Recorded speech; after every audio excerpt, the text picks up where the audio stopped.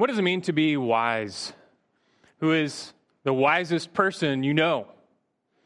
I think most people tend to associate wisdom with knowledge and understanding. The wise man is the type of person who could win at Jeopardy. He's intelligent.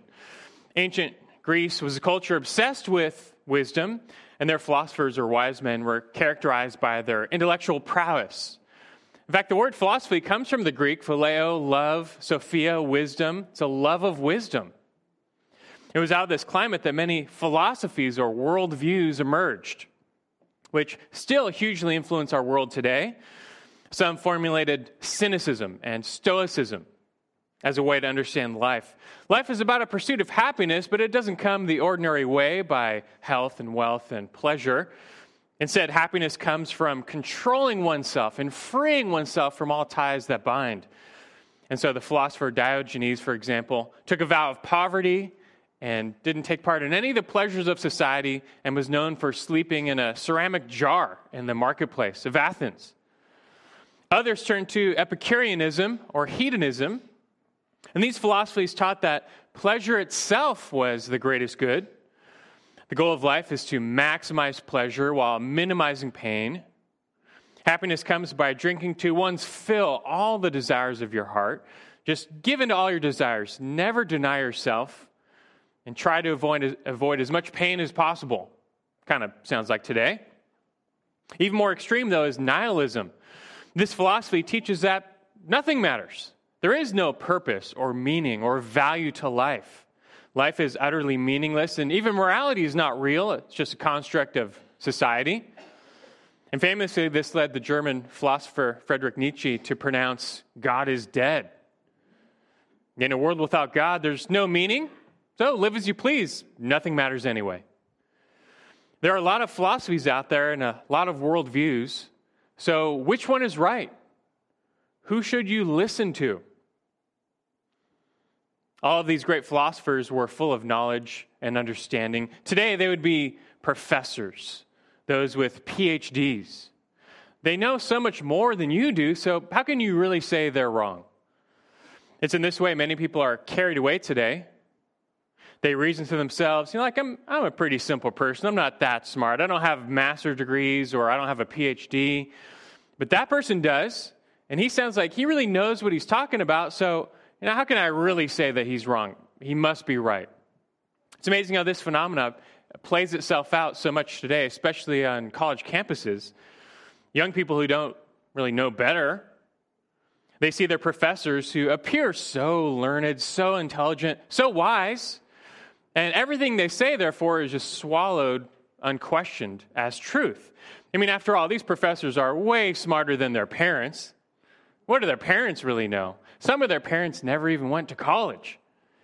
And so without thinking for themselves, they just eat up whatever this person in authority says.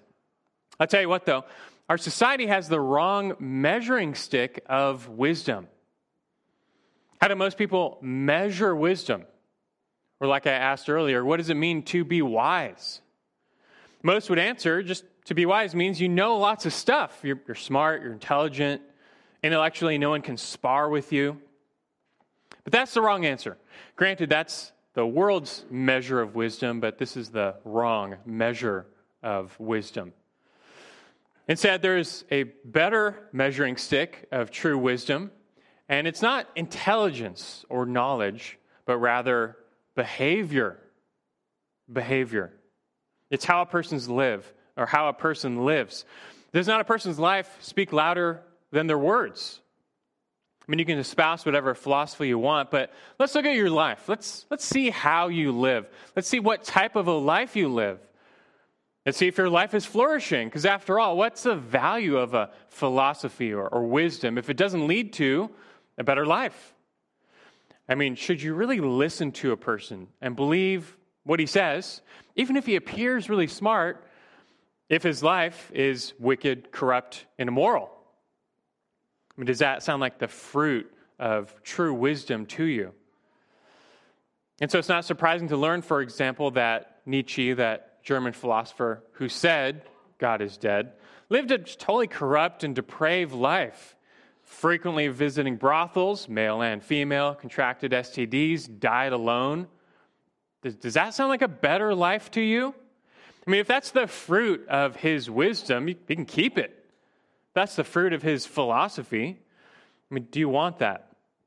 For all of his learning and knowledge, does that sound like a better life to you? It's no wonder the Bible calls such people fools. That's not wisdom, that's folly.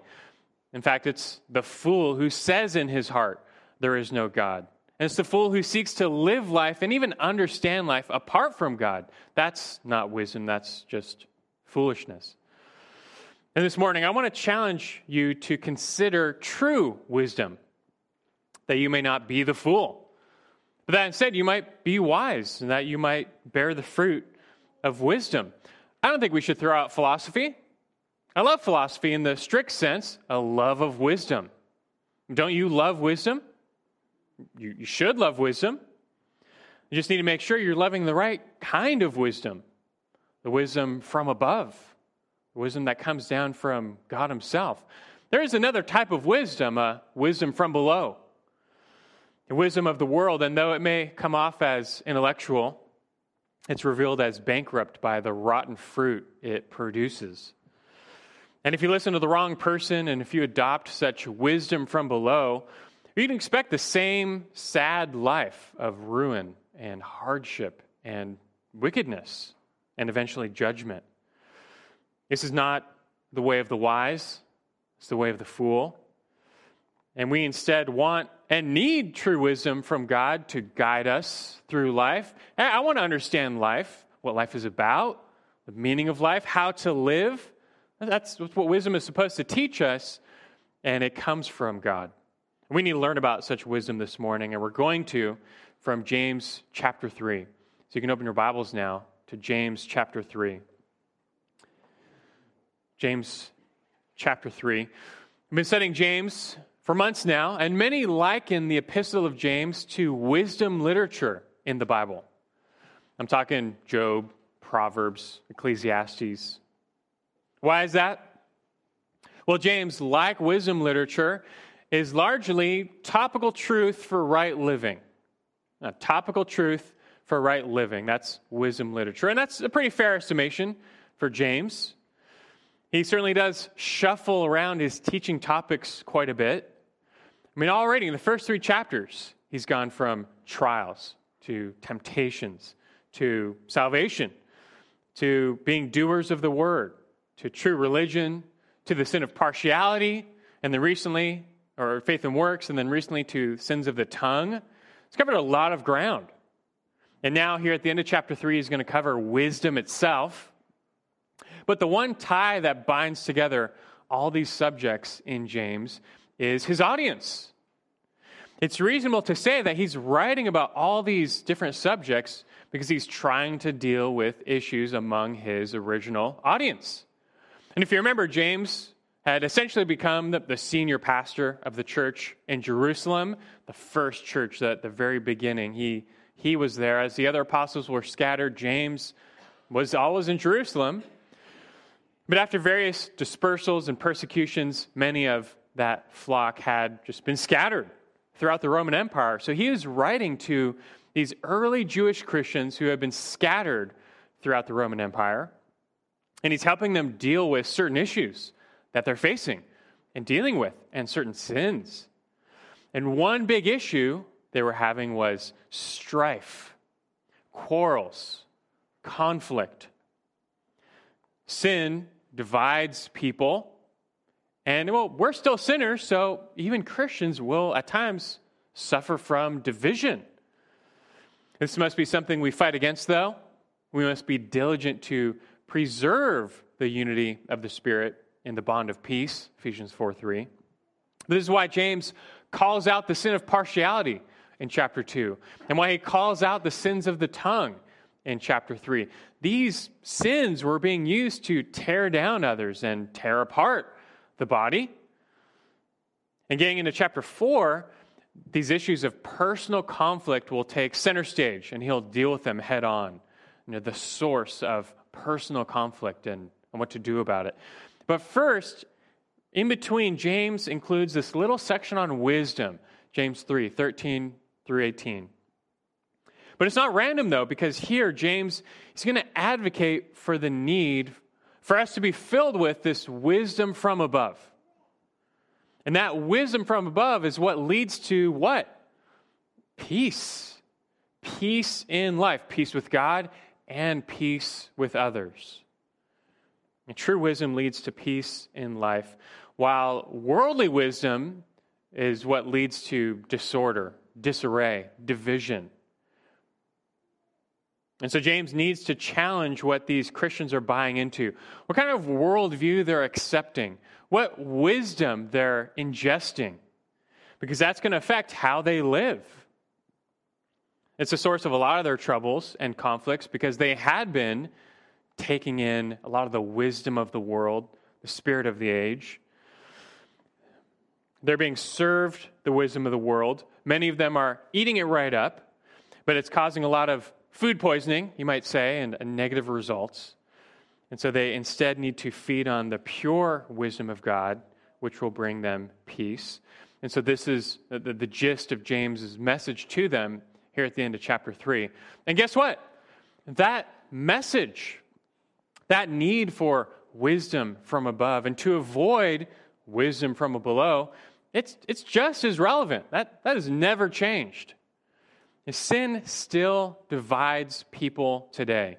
Marriages, families, homes, churches, and you name it, strife, conflict, disorder. These sins are still being spawned, and so many of them are derived from the people buying into the wrong philosophy, the wrong wisdom, the wrong worldview. And when you order your life around the wisdom of the world, just forget about it. You're never going to know peace, true, lasting peace. But if you seek the Lord and His wisdom, and if you follow the Prince of Peace, that's what you're going to find. You're going to find real peace in life. And shouldn't that be the fruit of any wisdom? Peace? Well, that's what we're going to find in this passage. Let's read it now. James 3, 13 through 18. You can listen along. James 3, verse 13. He says, "Who among you is wise and understanding? Let him show by his good behavior his deeds in the gentleness of wisdom. But if you have bitter jealousy and selfish ambition in your heart, do not be so arrogant and so lie against the truth. This wisdom is not that which comes down from above, but is earthly, natural, and demonic. For where jealousy and selfish ambition exist, there is disorder and every evil thing. But the wisdom from above is first pure, then peaceable, gentle, reasonable, full of mercy and good fruits, unwavering, without hypocrisy. And the seed whose fruit is righteousness is sown in peace by those who make peace." We're going to go through this passage and see how James, he begins first and foremost with this rhetorical question through which he's going to establish the true standard of wisdom. So we'll begin simply with the standard of wisdom. The standard of wisdom. And look again at verse 13, where he asks, "Who among you is wise and understanding?" He's transitioning to the subject of wisdom. And so he asks rhetorically, who's wise? Who is the wise man or woman? Who's the real philosopher or lover of wisdom? Who among you has understanding? Most people think highly of themselves, that they don't think of themselves as a fool, but rather pretty smart or intelligent or wise. But James is going to put that to the test. And so what's the test? What is the measure or the standard of true wisdom? He says, it's not knowledge. Let him show by his good behavior his deeds in the gentleness of wisdom. So basically, are you wise? Well, show it. Prove it. By what measure? By your good behavior, your conduct, your actions, how you live your life. It's just like in chapter 2. You say you have faith in Christ. Okay, well, let's see it. Can you prove it? Can you display that faith with how you live? And likewise, you say you have true wisdom. Well, let's see it. Show it. Show us the nature of your true wisdom by how you live, your good behavior. And more specifically, he says wisdom is revealed by these deeds done in gentleness. And the word gentleness means meekness or humility. Meekness was not a virtue prized by the Greeks or the Romans. It was seen as weakness and servility. And for the philosopher, pride was a virtue, not humility. But Christ in the Scriptures challenged that understanding, for meekness is not weakness, but it's power under control. And like Christ himself, who came and epitomized this meekness, he wielded all power, but it was under control, and he used that to serve others. Like it says in Matthew 11:29, "Take my yoke upon you and learn from me, for I am gentle and humble in heart, and you'll find rest for your souls." And this meekness, we're going to find later, it's the path to God's wisdom for us, because such meekness involves a right view of God and self. And the unregenerate man has a wrong view of both. He's got a high view of self and a low view of God. He's the center of his own universe. He's living for self. He's basically his own God, and everyone lives in his world and exists to serve him, to further his interests. And such an elevated sense of self-worth, self-importance, self-reliance. According to Scripture, that's the height of folly, because the one thing yourself can't do is save yourself. Rather, humility is akin to wisdom before God, because humility leads to the door of salvation. A humble heart, that's like freshly tilled soil. It's just waiting for the seed of the gospel to be implanted and to take root. And didn't James say as much back in chapter 1, verse 21, where he told us, in humility, receive the word implanted, which is able to save your souls. You need humility first. And this humility involves a low view of self. Where you recognize your condition. You are a sinner. You've sinned before God. You are guilty. You are justly condemned before him. It also involves a high view of God, where you recognize he's supreme, he's righteous, he's true, he's holy. But it also comes with a recognition of Christ, God's Son, who gave himself for us, who died for us on the cross, rose from the dead, that we might be forgiven of all that sin and rise to new life. You see, only the humble recognize all this and then accept it and then follow Jesus. Only the meek and humble will follow. And so this is the path to true wisdom. And those who are on this path, they're going to continue to walk in meekness and humility, because they recognize they're merely the recipients of God's grace. And they didn't do anything or earn anything. And therefore, there's no boasting. There's no pride. They're not better than anyone else. There's level ground at the foot of the cross, and they're merely there by grace. And such an attitude of meekness, like I said, we'll learn more, but it's that attitude of meekness or humility that's going to bear the fruit of peace in life. You walk through life as a meek person. Again, that doesn't mean weak. It's a humility that's trusting in the Lord. And you're going to find that bearing fruit of peace with God, with others, all throughout life.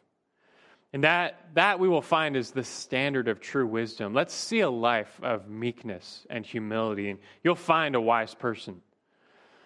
But not all wisdom meets this standard, though. And the philosophy of the world is not like this. And so we find next, in the following verses, James is going to paint a contrast between two types of wisdom. The wisdom from above and the wisdom from below. And actually, with the remainder of our time, we're going to, this morning, focus solely on the wisdom from below. And we'll catch wisdom from above next time.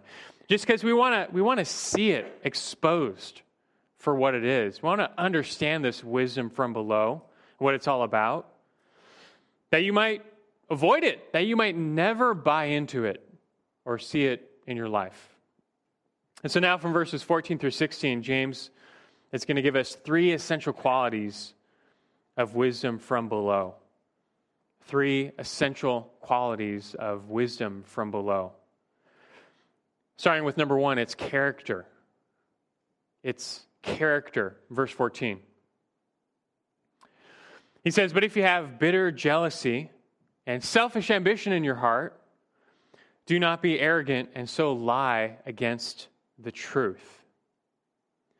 Down in verse 15, James makes evident, he's talking about the wisdom from below, from the world.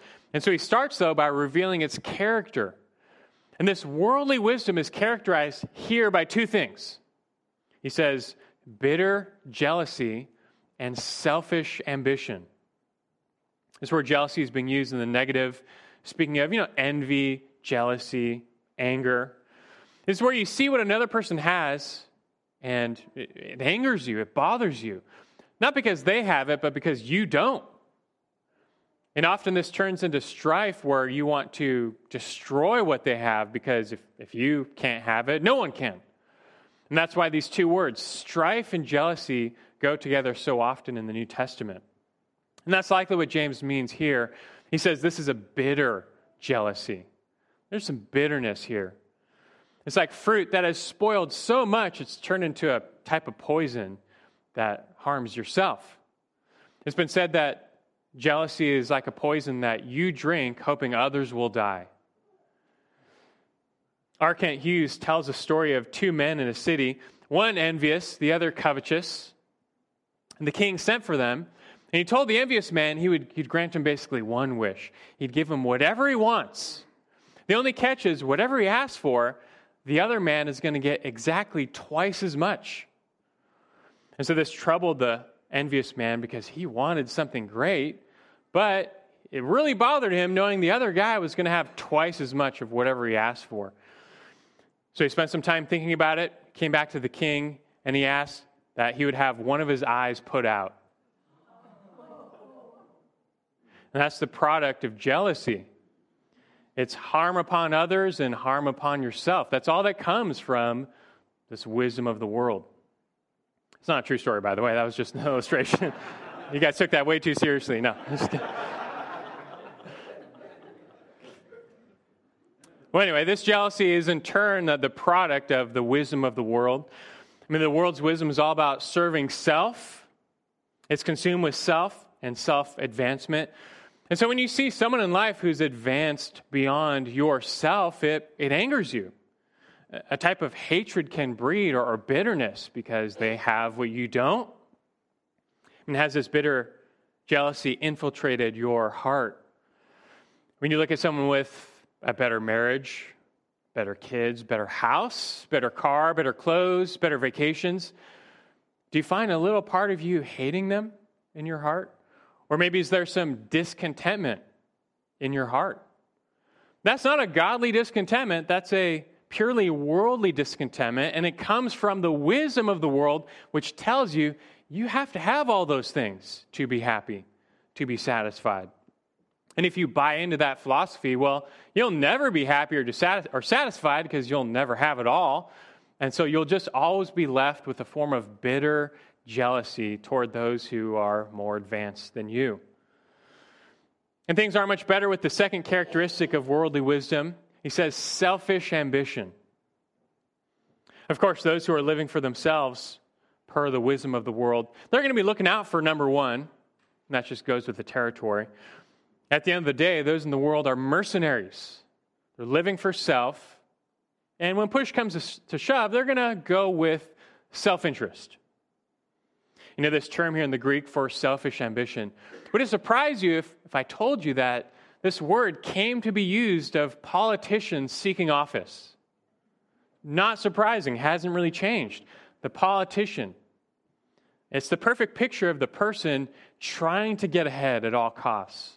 Typically, not really to serve others, but to serve self, to be served. And their selfish ambition usually leaves a path of destruction as well. You know, Hurricane Michael just devastated parts of Florida. And historically, Republicans and Democrats have halted their nasty attack ads during an active hurricane for obvious reasons, not the time. But that changed this year, where both sides continued to air these really nasty attack ads while the hurricane was actively tearing apart Florida. It's just a small example of selfish ambition and its desire to get ahead no matter who it walks over. But it's not just politicians, though. It's just the way of the world, stepping on others to get ahead. And so you see what the wisdom of the world is all about. Fundamentally, it's all about self, and it's driven by pride, which is completely opposed to the exaltation of God and Christ. This has been the character of man's sin from the beginning, and it's alive and well in the world today. And so accordingly, it only makes sense to learn this wisdom comes with boasting. That's what this word arrogant means in verse 14. It's to put confidence in self so as to boast.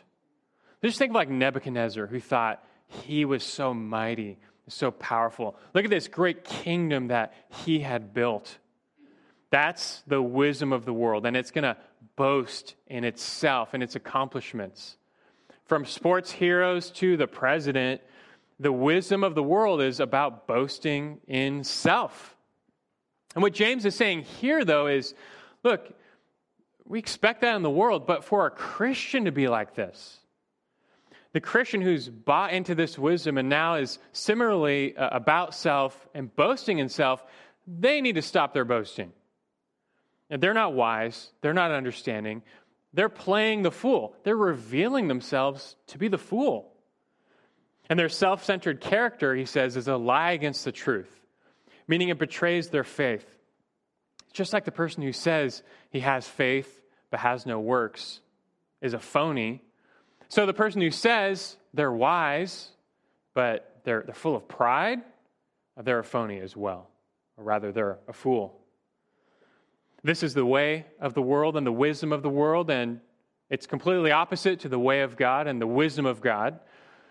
And again, it's not surprising, especially when you learn the true source of this wisdom. So, secondly now, its source. First, its character. Secondly, its source. Verse 15. He says, this wisdom is not that which comes down from above, but is earthly, natural, demonic. This wisdom we're talking about here, it doesn't come down from above, meaning this is not coming from God. This wisdom is not sanctioned by God. It's not endorsed by Christ. There's nothing godly about it. It's not light, but darkness. It's not true, but false. It's not good, but evil. And that's because this wisdom purely comes from things below. And James qualifies what he's talking about here with the threefold source of this wisdom from below. First, it is earthly, meaning of this world. And the world in Scripture, that term, the concept of the world, it's often used to describe the present evil age, the spirit of evil that pervades the world system and has since the fall. Just think of like those building the Tower of Babel. Man, since the fall, has been preoccupied with not seeking the honor of God's name, not seeking to spread and glorify God's name, but no, forget that. Let's make a name for ourselves. Let's build our own name. Let's magnify our name. That's the world. And nothing good comes from such a world. Listen to what the Apostle John had to say about this world in a well-known verse, 1 John 2, 15 through 17. He says, "Do not love the world, nor the things in the world. For all that is in the world is not of the Father. Or rather, if anyone loves the world, the love of the Father is not in him." He says, verse 16, "For all that is in the world, the lust of the flesh, the lust of the eyes, and the boastful pride of life, is not from the Father, but is from the world. The world is passing away, and also its lusts, but the one who does the will of God will live forever." This world is dark. It's corrupt. It's only getting darker and corrupter. It's dominated by sin, and it's passing away. This world is passing away, and also its lusts. Just a matter of time. But that being said, what kind of a wisdom do you expect would come from such a world? Like, what do you think you're going to get by listening to this world? Do you really think the teaching of such a world, such a dark, corrupt, futile, passing away world, do you think their teaching is going to lead you to the truth? Or maybe lead you astray from the truth, like that's why they're perishing? And secondly, this wisdom is natural, meaning of the flesh. It's devoid of the Spirit of God. This wisdom is unspiritual. It's an unspiritual wisdom, and it's produced by unspiritual men. It's like Paul said over in 1 Corinthians 2:14. He said, "But a natural man does not accept the things of the Spirit of God, for they are foolishness to him, and he cannot understand them, for they are spiritually appraised." Earlier in 1 Corinthians, Paul asked, and he said, "Where is the wise man? Where is the scribe? Where is the debater of this age? Has not God made foolish the wisdom of this world?" See, to God, God's foolishness is still like way wiser than man's wisdom. And man in his darkened understanding is the one who thinks God's wisdom is actually foolishness. It's backwards. But the natural man, he can't even grasp God's true wisdom. He's darkened in understanding. He's like a blind man in an art gallery or a deaf person at a symphony. He just can't even apprehend what's right in front of him. And so again, we question, like, what do you expect from such people?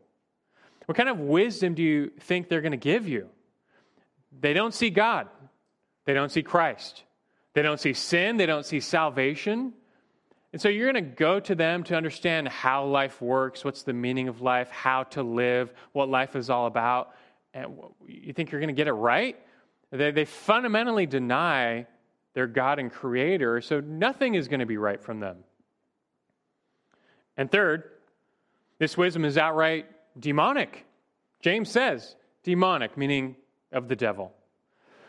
And is not the devil the ultimate originator of this worldly wisdom?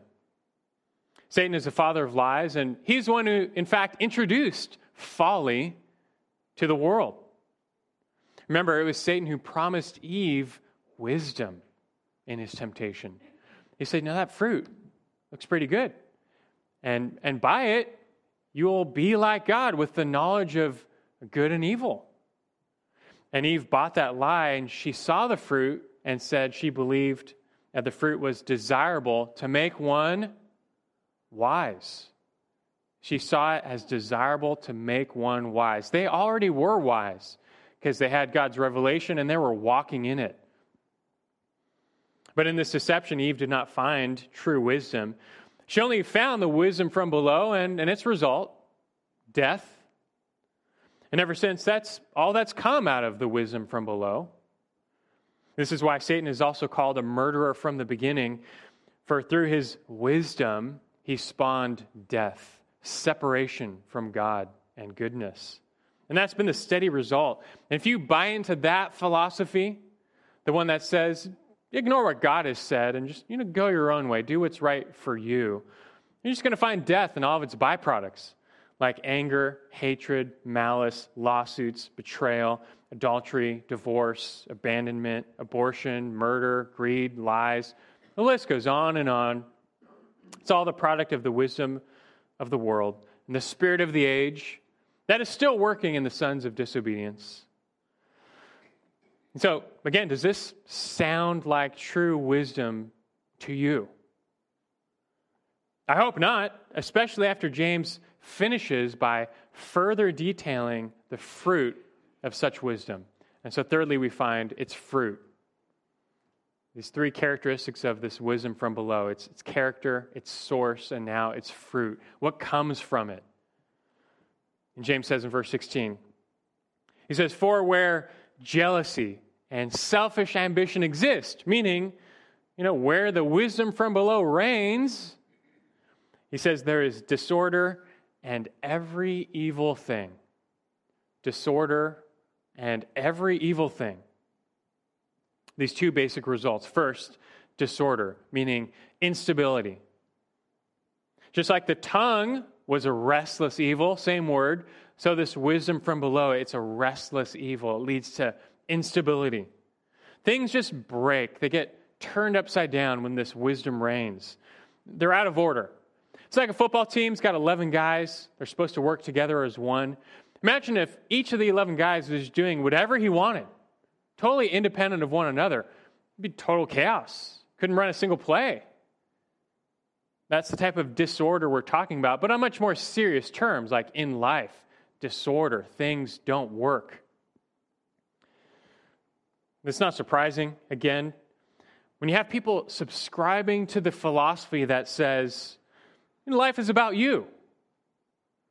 And when they're characterized by jealousy and selfish ambition, are you surprised that disorder is the result? Everyone's looking out for themselves, and so of course that's going to result in division and disarray and disorder. And the second result now is even worse. James says this wisdom results in every evil thing. Gets pretty general here and just kind of dumps it. Every evil thing. It's like he takes a basket of rotten, putrid fruit and just dumps the whole thing out at your feet and says, this is what the wisdom of the world gets you. It's every evil thing, a world of evil.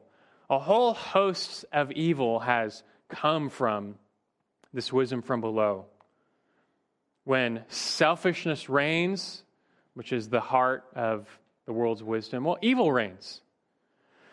And if this wisdom were ever to infiltrate the church, that's like wolves being let loose in a sheep pen. It's just going to devour from the inside. I mean, can you imagine if this type of wisdom and thinking and selfishness made its way into the church, where people came to the church only concerned with themselves and what they wanted. I mean, can you imagine that? Like, they only want the music that suits them, and the sermon length that suits them, and the dress that suits them, and the programs that suit them, and things must be done to their liking, or else.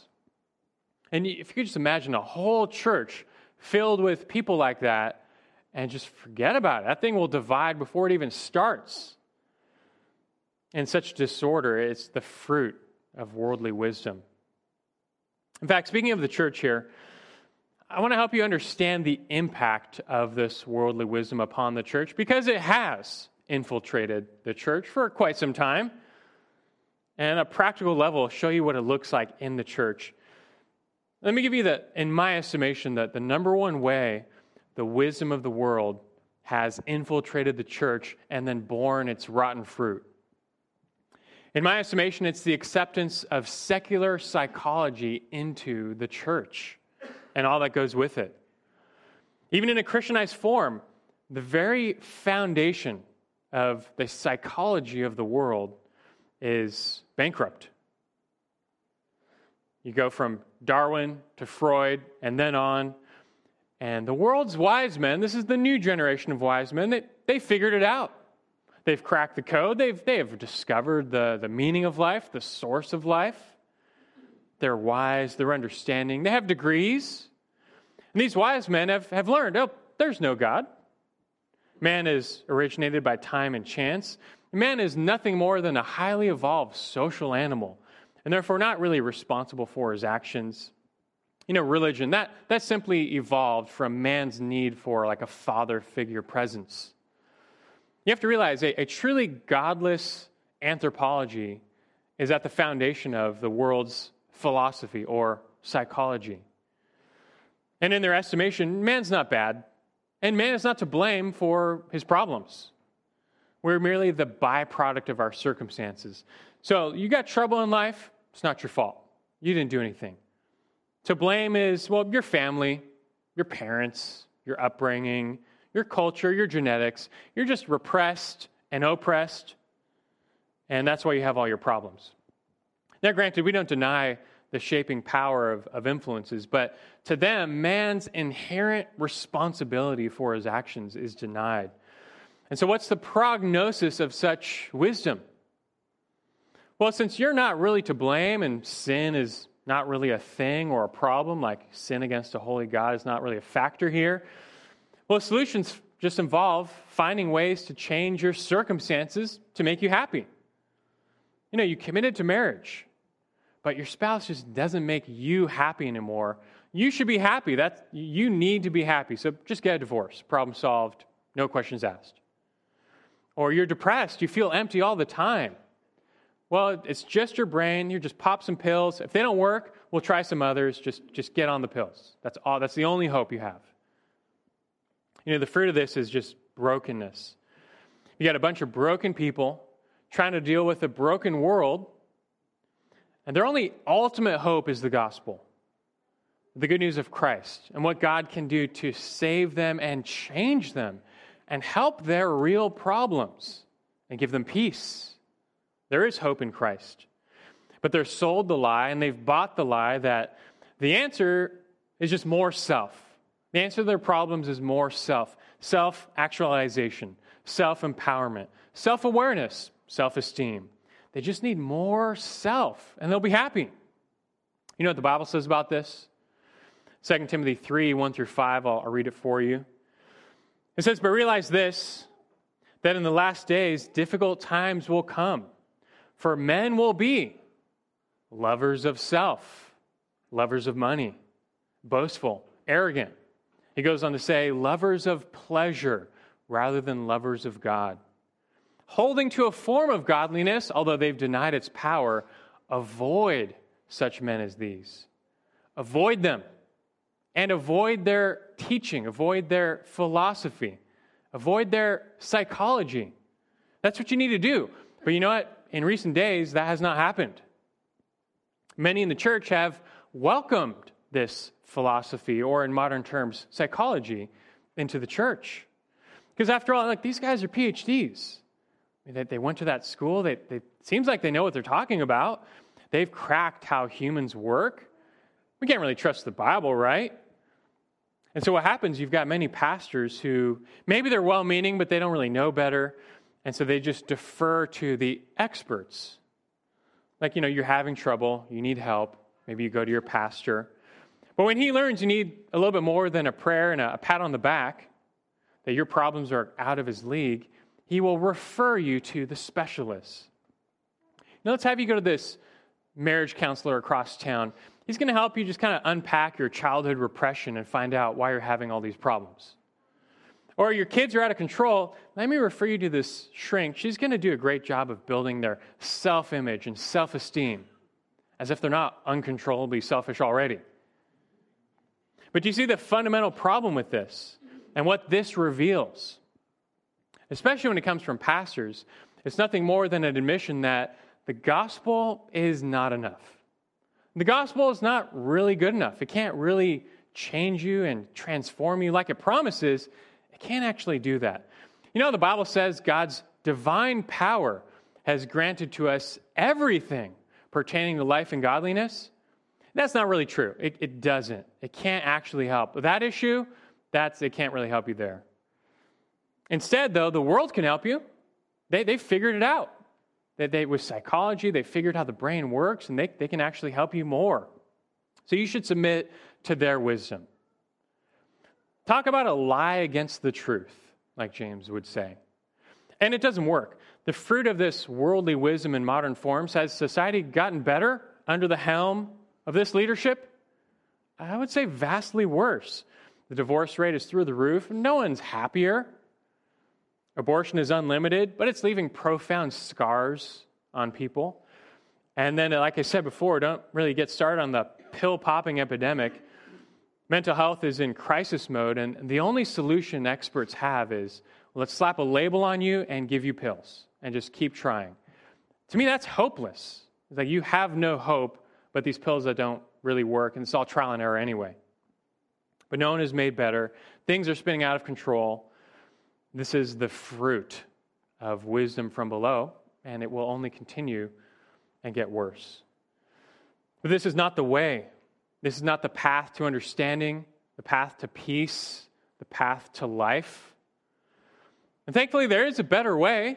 There's some good news here that there's a better alternative, that there's another wisdom, a wisdom from above, a wisdom from God. God has not left us without answers.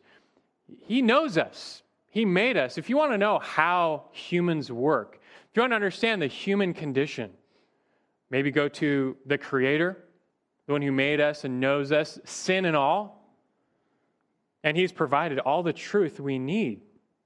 And so you must go to him for the treasures of true wisdom. And we're going to do that next time, seeking to learn more about wisdom from above. Wisdom from above. For now, though, you need to beware wisdom from below. And take heed to James's expose of the world's wisdom. See it for what it is. And then identify the various ways it infiltrates your household, like through the TV, through the music you listen to, through what your kids bring home from school. It's everywhere. It's really the atmosphere we breathe. And so you have to be all the more aware and on guard that you may not be caught just breathing it in unquestioned. Do not be deceived or misled. It makes me recall what Paul said in 2 Corinthians 11, 2-4. He said to them, I am jealous for you with a godly jealousy. That's a godly type of jealousy. He says, for I betroth you to one husband, so that to Christ I might present you as a pure virgin. But I'm afraid that as the serpent deceived Eve by his craftiness, your minds will be led astray from the simplicity and purity of devotion to Christ. For if one comes and preaches another Jesus whom we have not preached, or you receive a different spirit which you have not received, or a different gospel which you have not accepted, you bear this beautifully. And he goes on. But his point is, look, even back then, there's a lot of teachings out there, a lot of different philosophies, wisdoms, spirits, so to speak, and they all claim to be true, but do not be deceived all over again, because their fruit is not desirable to make one wise. Instead, you need to behold Christ, who became to us wisdom from above. In Christ is found life and peace and real hope and even change, power to change your life. You might think, but with so much of the world's wisdom around us, it's like our very environment. How can we hope to stay pure, like Paul says? We have to realize the battle is for your mind. And so he says, don't let your mind be taken away, be led astray from the simplicity and devotion, or rather simplicity and purity of devotion to Christ. It's rather simple. There's a purity found in just a childlike devotion to Christ, a daily devotion to Christ. Stay close to him, follow him, know him. And as we'll learn next week, fill your mind instead with his word and his wisdom. And by this, by wisdom from above, God will guide you and guard you and bring to you a life of peace. You must follow Christ, who is wisdom. Until next time, let's pray.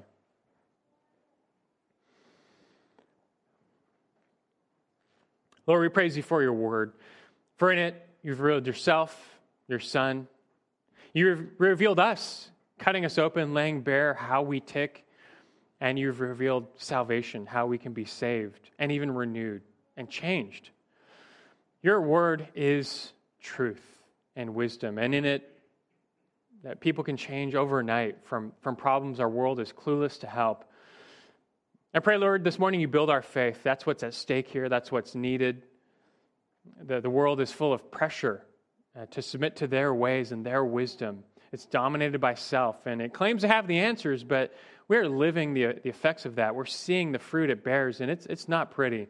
I pray those here this morning are not so deceived, that in meekness and humility they would recognize just the folly of the world. The world is just passing away, and nothing good comes from it spiritually.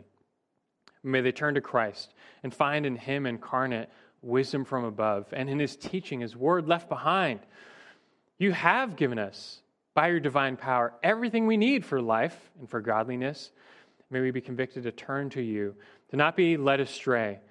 There is deception and temptation, and we can easily be led astray. May we always be on guard in our mind, filling it with your truth, because we want to be wise, Lord. We don't want to be the fool or play the fool, We want that life of peace and blessing. It only comes from above, and so we must subscribe to the wisdom from above. And we pray you fill us with that daily. In Christ's name we pray. Amen.